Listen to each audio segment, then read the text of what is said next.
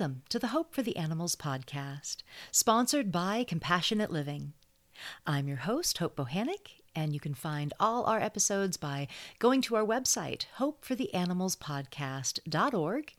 And we are on Facebook and Instagram. Come and engage with us on social media. So today on the podcast, we have Dr. Jason Hannon up in Canada, who will be talking about his anthology called Meat-Splaining, and we'll get into all that in just a bit. But, well, I had an interesting week. I would love to share my adventures with you. Kojin and I can't seem to go too long without having animals in our vicinity in distress out in the world, and I rescued some bunnies this week. It all started, actually, when my treadmill broke. I love my treadmill. I'm on the treadmill about an hour every morning, and it recently conked out on me, and I asked Kojin if he'd come out for a walk with me in the park. It was really early, about 7 a.m., and in a patch of grass, Kojin looked over. He said, "Are those rabbits?" And, we've seen the little wild rabbits out there before, but those rabbits are kind of small and gray with perky ears. But these two were much larger. They had floppy ears and were reddish brown, and we were like, I don't think those are wild rabbits. These were some domestic rabbits that had been dumped there. They were all wet and shivering in the cold morning, and we slowly went up to them, and one bounced away into the bushes, but the other stayed, and we were able to pet him, and we were looking at each other like, well, what do we do now? So we immediately headed home and called the Sacramento Animal Services and told them where to find them, but we couldn't just sit and hope that they found them. We just couldn't go on with our day not knowing what happened to them. So we grabbed a box and towels and carrots and got into the car and headed back to the park. And sure enough, he was just sitting right there where we left him. We got him eating a carrot, and he was very happy for that carrot, just munching it down. And I've since learned that carrots are not very good for bunnies, too much sugar, and we didn't know that. Something I learned a lot about bunnies in a very short period of time, but it's okay for a treat. But it was certainly a good way to lure the other one out of the bushes when he smelled that carrot, and he came bouncing out. And we were just inching the box closer and moving really slowly, trying to get them to trust us. And I heard movement in the bushes, and I saw another one. There were three. This one was gray with a white stripe on her forehead. She was beautiful, and she wasn't feeling as safe to come out. She was much more cautious than her friends. But finally, she couldn't resist all the carrot chomping. And so she came out, and we just sat with the three of them for a long time. I wanted to make sure there weren't any more. I was really listening in the bushes, but little by little, we got them into good positions and picked them up, put them in the boxes without really any resistance. They were super sweet. I think they realized that they were in trouble and kind of relaxed to the situation. But, we've seen coyotes out there. I don't think they would have lasted long out there. They were cold and wet. So we brought them home, put a towel down in the bathtub, cranked the heat in the house, and gave them like 4 bunches of parsley, which they just devoured. It was so cute to watch those little noses and mouths chewing up those greens. Just really, really adorable. So that all went pretty smoothly. But then the next 7 hours was devoted to what to do with them. And my whole day got derailed, and I found that it was really hard to find a place for bunnies. The city and county shelter wouldn't take them because they were rabbits. They're considered an exotic animal, i.e. not a dog or a cat. And there are numerous rabbit rescues all over the Bay Area. In fact, I already knew of a couple, but when I Googled it, there were many more, but they're all full and not taking animals from individuals. In fact, most of them don't take animals from individuals. They just take rabbits from shelters that were about to be euthanized. So they're rescuing the rabbits that would be euthanized in the shelters, but they don't take them from individuals. We were starting to get worried. I mean, our place is too small. We just didn't really have the space for them, and we were really starting to get concerned. So we live in the city of Elk Grove. It's south of Sacramento, and I had called them in one of the first calls I made, but they said that they weren't sure and they'd call me back, and I thought they were just putting me off. But after a few hours, I decided to call again, and they said they would take them. They were really just making sure that they had the setup for them, and they felt that they did. So, and Elk Grove's a really good shelter, and they promised no euthanasia unless there was some extreme medical issue. So we were relieved, so grateful. But it made me realize probably why those bunnies were dumped there in the first place, I mean, it took us 7 hours and dozens of phone calls and emails and social media posts, and I actually have mostly all vegan and animal people friends, right? I mean, a lot of people, they won't take that kind of time or don't have that kind of time. So it's really a problem. And I have, like I said, I have numerous bunny friends, people that actually rescue bunnies. But of course, they couldn't take them because they have 5 bunnies more than they thought they would. So everyone is rescuing beyond capacity. It's really a problem. But I'm really glad that we were out there in the park that morning. I've really come to believe that things happen for a reason. I've had too many coincidental things happen in my life, and even seemingly crappy things, when things aren't going our way, there could be a larger picture. It could be for a reason, and I'm really glad that my treadmill broke. I was really bummed about it initially, of course, but we would have never been out there that morning if it hadn't have broken. So that's what saved those bunnies.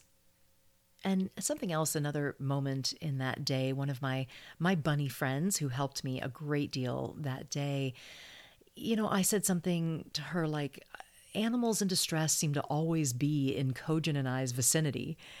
And she said, they're in everyone's vicinity. Just some of us are paying attention and care to do something about it.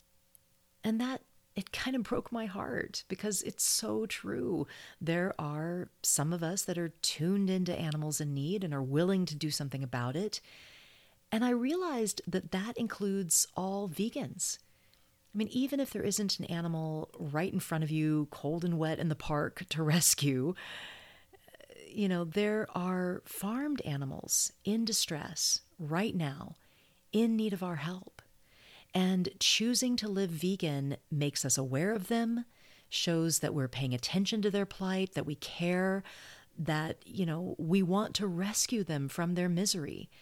Vegans are animal rescuers, indirectly, but still just as importantly. So this is not the first time that Kojin and I have rescued an animal or even a rabbit. We rescued a wild rabbit long ago from the freeway, actually. So if you wanted to hear more rescue stories from Kojin and I had him on the show. Episode 48 is called Vegan Love and Rescue. And we talk about our many animal rescues over the years, some much more harrowing rescues than this one. So you should check that out. I'll put a link to that in the show notes. All right, so the Bun Buns are safe and warm and fed. Whew. So I hope you enjoyed today's interview. Let's get into it.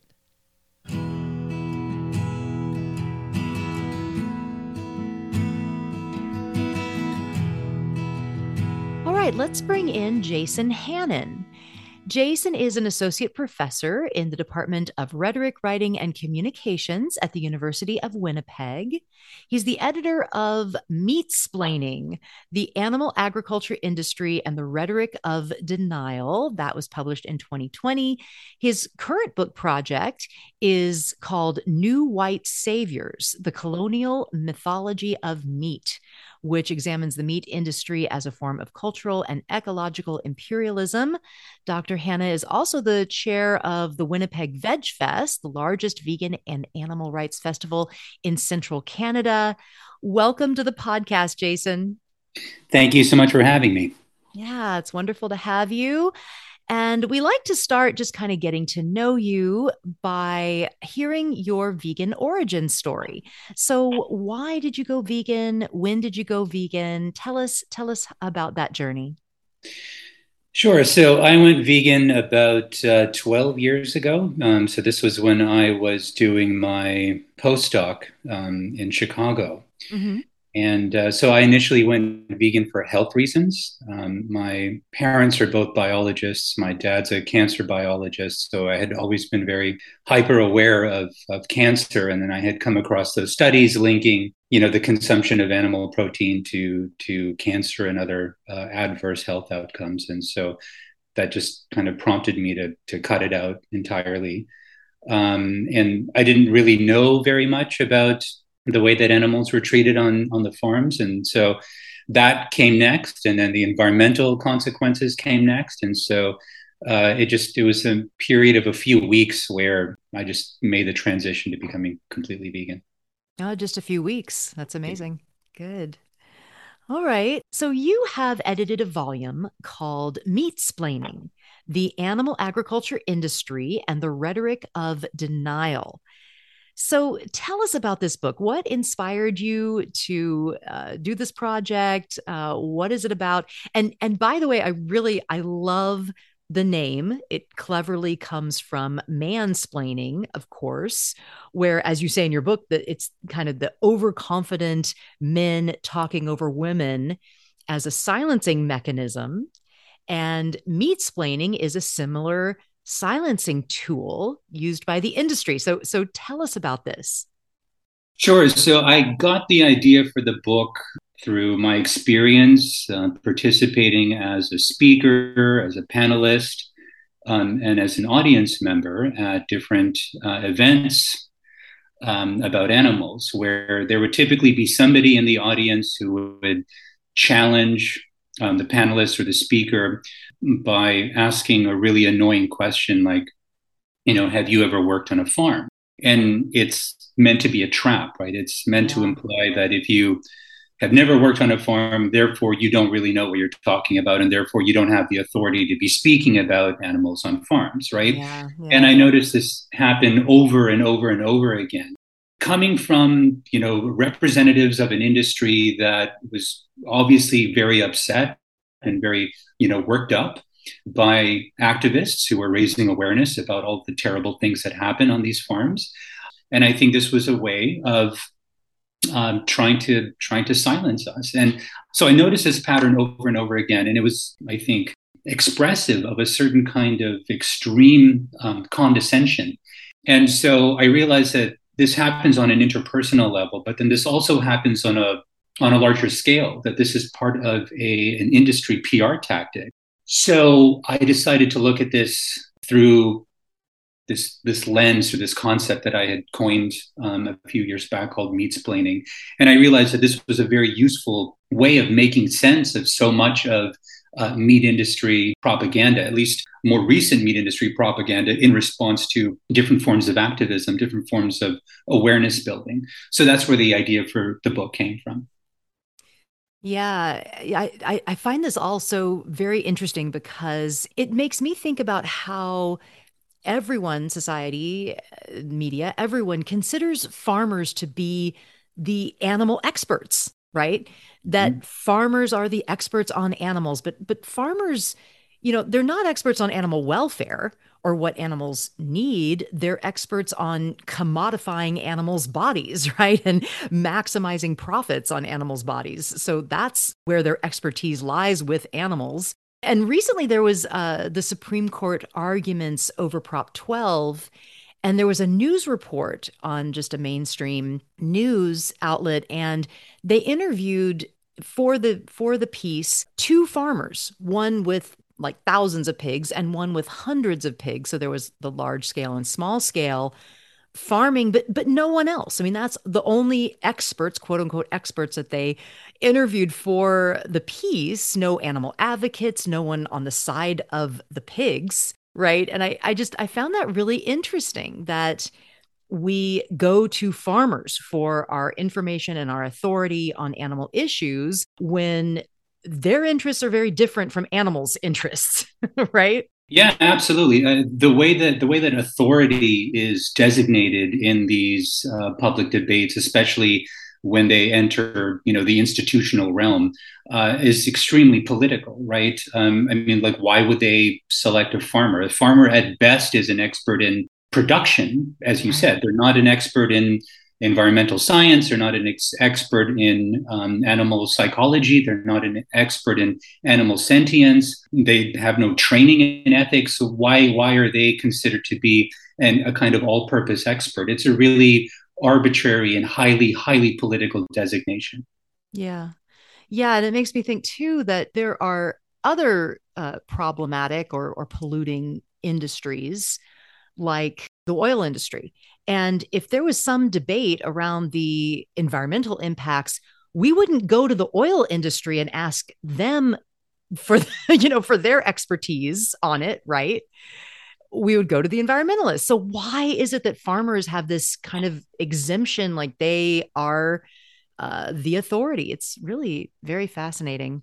Yeah, absolutely. I mean, it would be like going to a drug dealer for epidemiological opinions about widespread drug use. It's a very political choice, and obviously this has a lot to do with the political economy of animal agriculture and the fact that they have a very long history of being subsidized by government. So it's sad and obviously political, but also utterly predictable.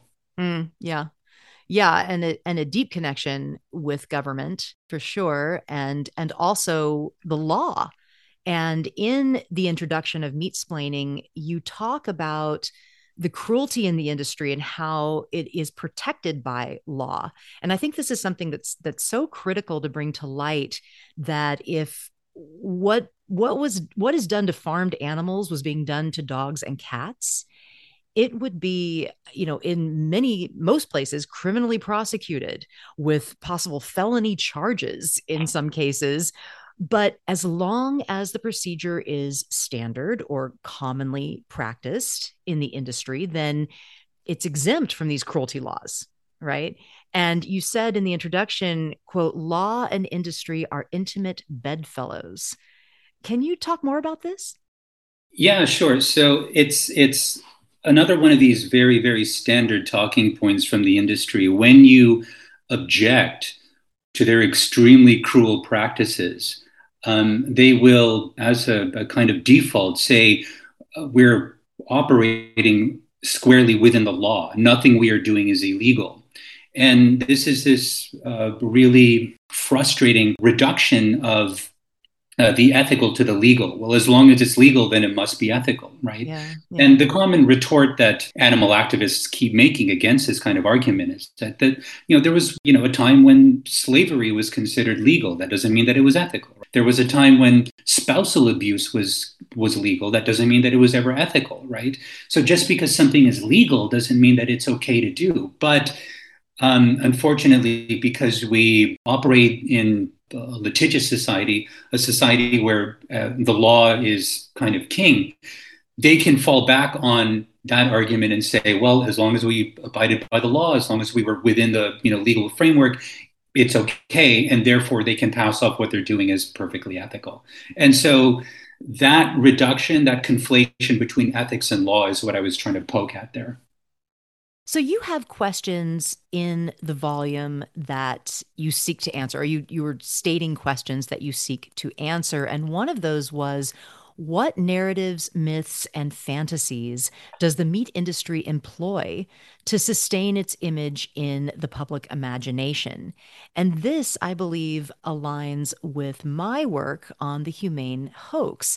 I have an anthology coming out, an edited volume coming out as well in the spring on the subject of the humane hoax. So I know how much work goes into one of these volumes, one of these anthologies. And, the humane hoax, of course, is around the false narratives of humane labeling and marketing and advertising in meat, dairy, and eggs. And I know that some of the essays in your book touch on this. What did you uncover in your book around the humane hoax? Sure. So one example would be a chapter by Sarah Kupsala called Ethical Meat from Family Farms. And so this chapter explores a certain tactic by animal farms in Finland, where in response to all of the negative publicity surrounding family farms because of their brutal treatment of animals, certain farms have started these tours of their farms where they will offer visitors this very antiseptic and very sanitized picture and experience where they will only see the nice parts of the animal farm. Everything is clean, everything is nice, everything is happy. It corresponds to the propaganda, the nice kind of old MacDonald, image, where they do not have to see the ugly other side of animal farming, right? And so this is one of these tactics where they will specifically invite influencers and bloggers and other opinion leaders onto the farm in order to give them this kind of happy experience, so they can then go and then blog about it and write about it and then disseminate a happy, nice picture of the farms in order to challenge the negative publicity surrounding animal brutality. Yeah. Yeah, you see that here as well in Sonoma County. They have this thing called farm trails. And it's like tours that you go on to go to goat dairies and different farms. And it is so amazing how they clean them up and sanitize them so much. I have pictures where you can compare. I went on the tours and all you see are very healthy, clean animals in very, in straw and all of that. But you're only seeing a snapshot of their life, right? You're not really seeing what happens before and after and all the cruelties that are done to them before and after that moment you're on the farm. But when I've gone onto these farms, just going to observe myself, it's a completely different story. And the animals are in mud and muck and manure. And, it's very, very different. So, yeah, there's really interesting humane washing going on. Usually when we talk about the humane hoax, we're talking about labeling and marketing.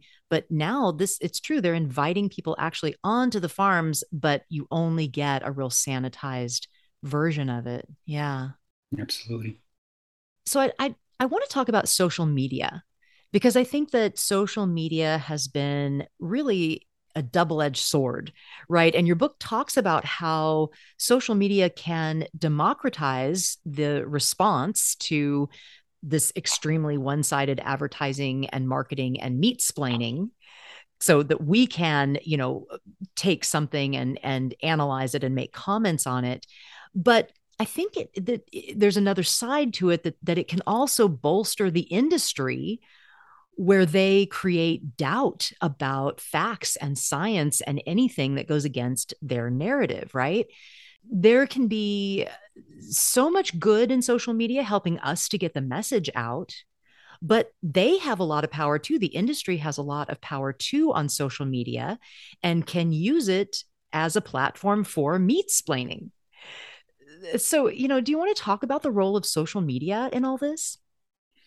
Yeah, sure. So you're right to say that it's a double-edged sword. So on the one hand, it's been extremely empowering for activists of various kinds, including animal activists, in challenging status quo, dominant, established official narratives.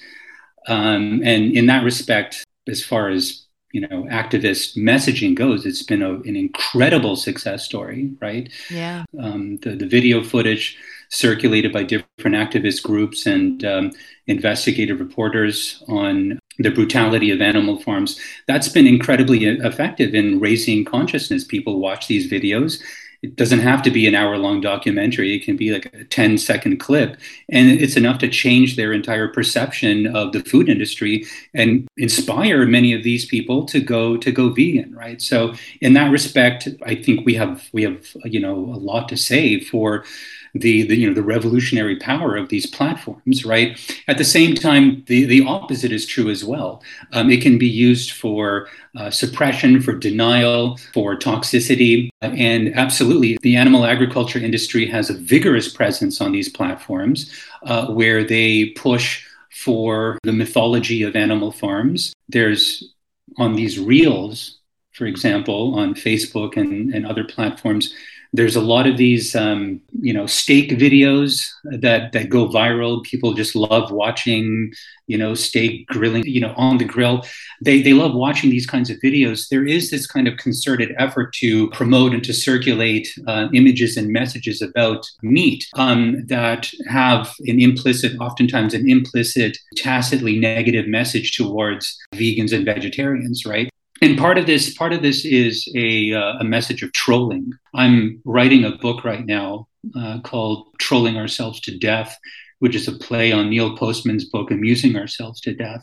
And anti-vegan trolling is an entire, kind of discourse unto itself. Yeah. Where they will post these memes intended to show how naive or silly or ignorant or violent vegans and animal rights activists are.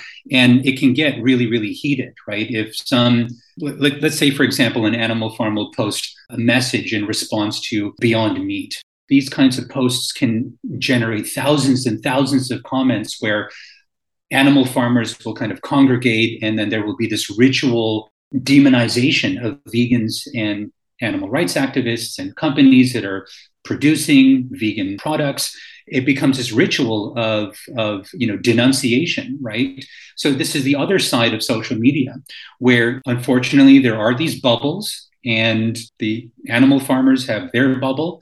They cluster together, and within those bubbles, they reinforce each other in their fantasies, in which they insulate themselves from critique. And anytime they encounter any sort of message or content they don't like, they all just pounce on it en masse. So unfortunately, that's the other side of social media. It's empowering in one respect, and then it is a source of disinformation on the other. Yeah, it's unfortunate that you so often get the comments of bacon, or I'm going to go eat a steak because you posted this, or whatever. It happens all the time to me, and you have to delete these posts, and it's frustrating. And you're right, it's kind of like become a almost a pastime for some people to go and troll vegan sites. It's awful. Yeah, it's quite awful. I think vegans are getting better at responding to these people. And, there are vegans who will troll them back. So, for example, the social media account, Elwood's Dog Meat Farm, or whatever it's called, they're pretty much a very elaborate and quite brilliant trolling outfit. Yeah. Where they just replace one animal with another, but then reproduce the same content. In some cases, they will take a popular campaign and just, again, replace the animal. They'll replace cows with dogs, and see how people respond to it. And so from our point of view, obviously, it's really funny and it's really hilarious, and it's a brilliant, brilliant form of, parody and satire. But it gets under the skin of the animal farmers because it shows just how ridiculous their talking points are about how much they really truly love animals before they end up slaughtering them, right? Well, all you have to do is just replace those farm animals with dogs, and then you see just how ridiculous that kind of logic is, right? So I think vegans are getting wiser to anti-vegan trolling and trolling back with their own really quite brilliant form of trolling. So it's an interesting time to be alive. Yeah. Yeah. And we've had Molly Elwood on the podcast recently, actually. It was one of my favorite episodes, actually. It's in my Hope's favorites if you go to the website. But yeah, I don't know if I would call it trolling, though, so much. I think you're right that it's more political satire. It's a calling out in a way. But I don't know that it really is trolling, because what she's doing is, I guess it is response, but not necessarily direct response to someone's post. I don't know. Anyway, yeah, it is a brilliant campaign. You're absolutely right. But yeah, I don't know that I would want to encourage us as a vegan community to be trolling in that, actually going to sites and vegan splaining, I guess. I don't know. Maybe that would be a good tactic in some cases, but I could see that not being very helpful in some cases as well. Well, yeah, I mean, I'm not in favor of going to the comments section of an animal farm's social media page and attacking them there. But part of the point of my book is that the meaning of trolling is more than just kind of, making snarky comments. Right. Yeah. It's a far bigger phenomenon than that. Yeah. And some trolling can be toxic, but it's not all toxic. Okay. I guess I would just urge caution. I think we'd need to be strategic, right? Sure. Yeah. So I'd love to switch to your current project. You have another project, another volume in the works called New White Saviors: The Colonial Mythology of Meat, which explores the meat industry's violent history of colonialism and ecological imperialism. So tell us about this project. Yeah, sure. So this project arose from my critique of the humane beef idea, the idea that grass-fed beef is somehow sustainable and good for the planet. I had a critique of this towards the end of Meatsplaining. And as I was thinking about this subsequently, I realized that there is a racial and colonial dimension to animal agriculture that almost always gets left out of, well, certainly gets left out of Animal Ag's own rhetoric. I mean, they will have zero mention of it, but it also routinely gets left out of activist discussions as well, right? Yeah. So one of the kind of basic facts about animal agriculture in North America that gets completely occluded in the talk of how natural animal farming is and how it's a necessary part of the environment. It's a natural part of the, it's a necessary part of the ecosystem, is that cows and pigs are not even native to the Americas. Yeah. These animals were forcibly brought here by Europeans and subjected to an alien form of animal agriculture, which not only had very serious impact on the environment, it was also used as a mechanism, as a driver for the expulsion of indigenous peoples off of their lands. It was used as a driver of ethnic cleansing. So there's this really ugly history here that does not get talked about enough. And part of what fascinated me is the fact that we don't talk about it at all. How is it that we now inhabit this fantasy where so many people accept the idea that this is the way it's always been and people have always just farmed, cows and pigs? This didn't just happen overnight. There had to have been a history to this entire process, right? Where the idea of the animal farmer just became part of the settler colonial imaginary. And so what I want to do is to look at the construction of this idea in poetry and in literature to understand how it was that this basic part of the history of the Americas, namely ethnic cleansing, could get completely occluded and replaced with the fantasy of the happy farmer who is caring for the land and caring for the animals and so forth.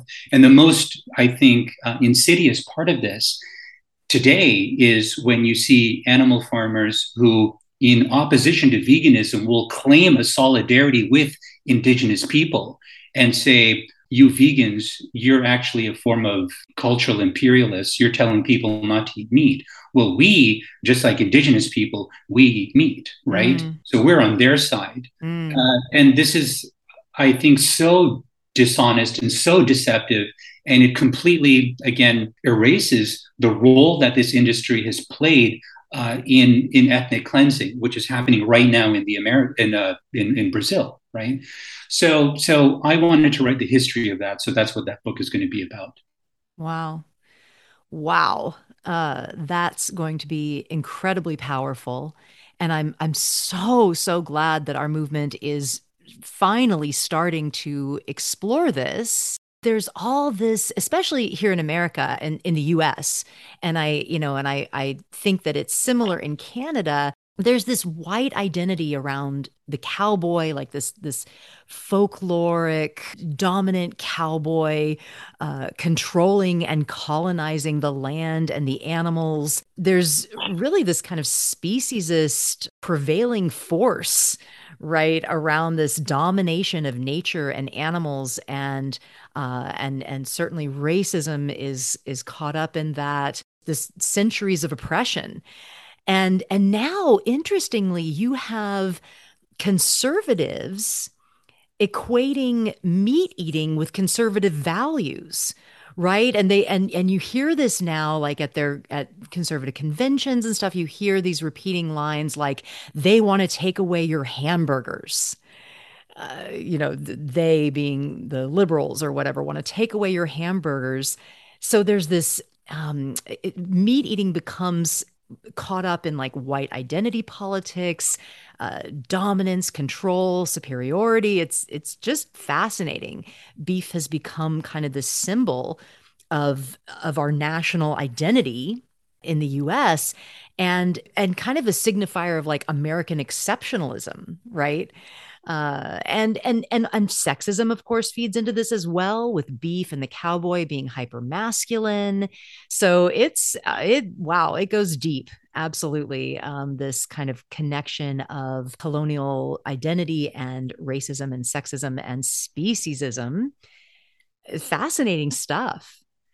Well, thank you. Yeah. And you're right. Beef has become encoded into the political identities, not just of the United States, but Canada as well. Beef eating is part of national identity in Canada. It's the same thing in Great Britain. It's the same thing in Australia. There has been, you're right, a very conscious, deliberate marketing attempt to put beef into the national consciousness as part of what it means, as part of the definition of what it means to be an American.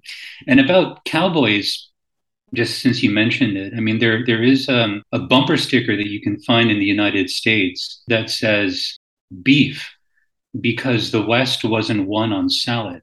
Yes. And they're in that case, they're not even hiding it. I mean, it's a kind of a cartoonish cowboys and Indians version of history, but they're not even hiding the fact that the West was won through the expansion of ranchers, which again, ranching is a genocidal practice in North America. The way it is right now in Brazil. Right, it's being used as a mechanism to drive the indigenous inhabitants of the Amazon out of their ancestral homes. And people look at what's happening in Brazil and they're utterly horrified, and they don't realize that this already happened in North America. This already happened in Canada and the United States. It just happened so long ago that we don't have any comprehension of it. Right. Yeah. So part of what I want to do is to take what's happening in Brazil as, you know, a kind of a reminder of what happened in North America that we completely forgot about. Huh. Wow. Yeah. And even milk actually is kind of in the fray of all this. Milk's become this kind of symbol of white superiority. And I don't know if you've seen this, but there's these viral stunts of these young white men that are like they're like shirtless and they're like guzzling milk by the gallon, kind of pouring it all over themselves. And it's this claiming of some genetic superiority because communities of color, communities of the global majority are often lactose intolerant or have more sensitivities around digesting milk. So they're claiming some genetic superiority because they can drink milk, drink another animal's milk that we really shouldn't be drinking at all biologically. But yeah, it's just fascinating what's happening with milk. I don't do you know anything about that? Or are you going to include that? Yeah, you're right. I mean, it's there are these neo-fascists and neo-Nazis who have turned milk, the same way that Republicans have turned beef into yet another prop in the culture wars, right? Yeah. Yeah, it's one of these ways of defining boundaries and defining divisions, between people by using food that, some people, whether they want to consume it or not, they can't consume it because they lack the enzyme required to digest it. So this is one of these really unfortunate aspects of the modern culture wars. I teach a class on the culture wars, and I have a book on this also. But yeah, this is just another example of how, for the sake of defining identity and cordoning off one segment of humanity from another, animals yet again suffer. Yeah. Ooh, really, really heavy stuff. Yeah. Crazy. And you mentioned your class, and I actually wanted to ask you about that course that you teach at University of Winnipeg. I think it's called Rhetoric of Animality. What is this course? Tell us about this, and if you've seen any shift in your students with knowledge around animal rights issues. I wonder about the young people and their breadth of knowledge. So yeah, tell us about this course you teach. Sure. So this course began as an experimental course in the fall of 2015. Our university had brought Dr. Jane Goodall to campus. And so, in honor of her visit, I was asked to teach a special seminar revolving around animals. And so, I had proposed a course it was called Humanity, Animality, and Secularity. And so it was, again, purely experimental, and I was assigning books and essays that I had never assigned before. It was just intended to be a one-off. And I had so much fun with it, and my students had so much fun with it that I decided that I wanted to turn this into a permanent course. So I put in an application, created a poster around it, a syllabus, list of readings, and all of it. It got approved. And so I've been teaching it ever since. And so basically, the idea behind the course is to look at the history of the way that we have understood our relationship to animals, looking at the ancient world, both religion and philosophy, the way that human identity was defined in contrast to the animals in these hierarchical terms. So whether you are religious or whether you were ancient secular philosopher, reality was understood in terms of the great chain of being, in terms of hierarchy, where animals are beneath humans. And then to look at the way that even despite the advent of the modern world, despite revolutions in science and revolutions in philosophy and government, we still maintain this outdated hierarchical thinking where we still believe ourselves to be superior to the animals, right? And the question becomes, well, what are these arguments and frameworks by which we uphold this hierarchy? How do we rationalize this? A huge part of the course is devoted to interrogating the rationalizations for this supposed human superiority over the animals. So we go through a whole bunch of different books and authors and topics and debates, and it's one of the most enjoyable classes that I teach. And I usually get a very diverse group of students, so they're not just rhetoric majors, they're not just humanities majors. I mean, I get students from rhetoric, I get students from English, I get students from philosophy, a lot from the social sciences, from political science and sociology. I get a lot of students from the from the sciences. So a lot of biology majors who are interested in going on to become vets, some of whom are interested in the whole problem of animal testing. They want to become scientists, and so they're interested in alternatives to animal testing. I get a very, very diverse group of students. And so we have incredible discussions in that class. And the class is unapologetically pro animal rights and pro animal liberation. And so I don't treat it as something that needs to be controversial or something like that, right? Like if you teach a women's and gender studies class, it's going to be unapologetically pro gender equality, right? Right. It will be unapologetically pro women's rights. If you teach a human rights course, it'll be unapologetically pro human rights. And I don't see why this course should be any different. Yeah, good points. Absolutely. Yeah, and are you seeing? I just wonder if because the young people have so much more information at their fingertips. Do you think that younger people are more aware of animal issues, that they have more knowledge around animal issues, or are people still just kind of clueless?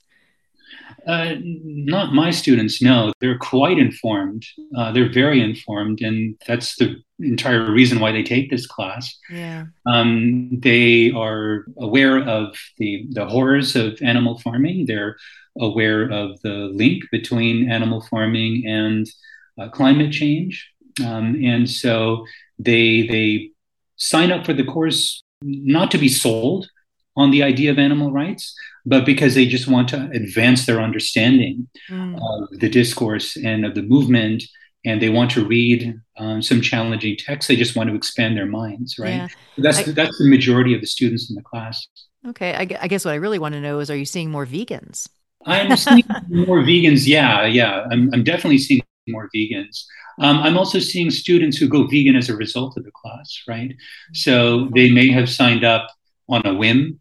They may have signed up because they needed something to fulfill their humanities requirement, or because they needed something to fit their schedule or something like that. They take the course, and then they find that it challenges everything they ever thought about food and about our society. And a lot of these people will end up going vegan as a result of it.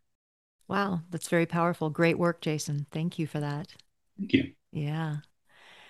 Well, Jason, it's been a really, really wonderful and enlightening conversation. You're doing some powerful work. I appreciate what you're doing so much. And I want to ask you our last question. What gives you hope for the future?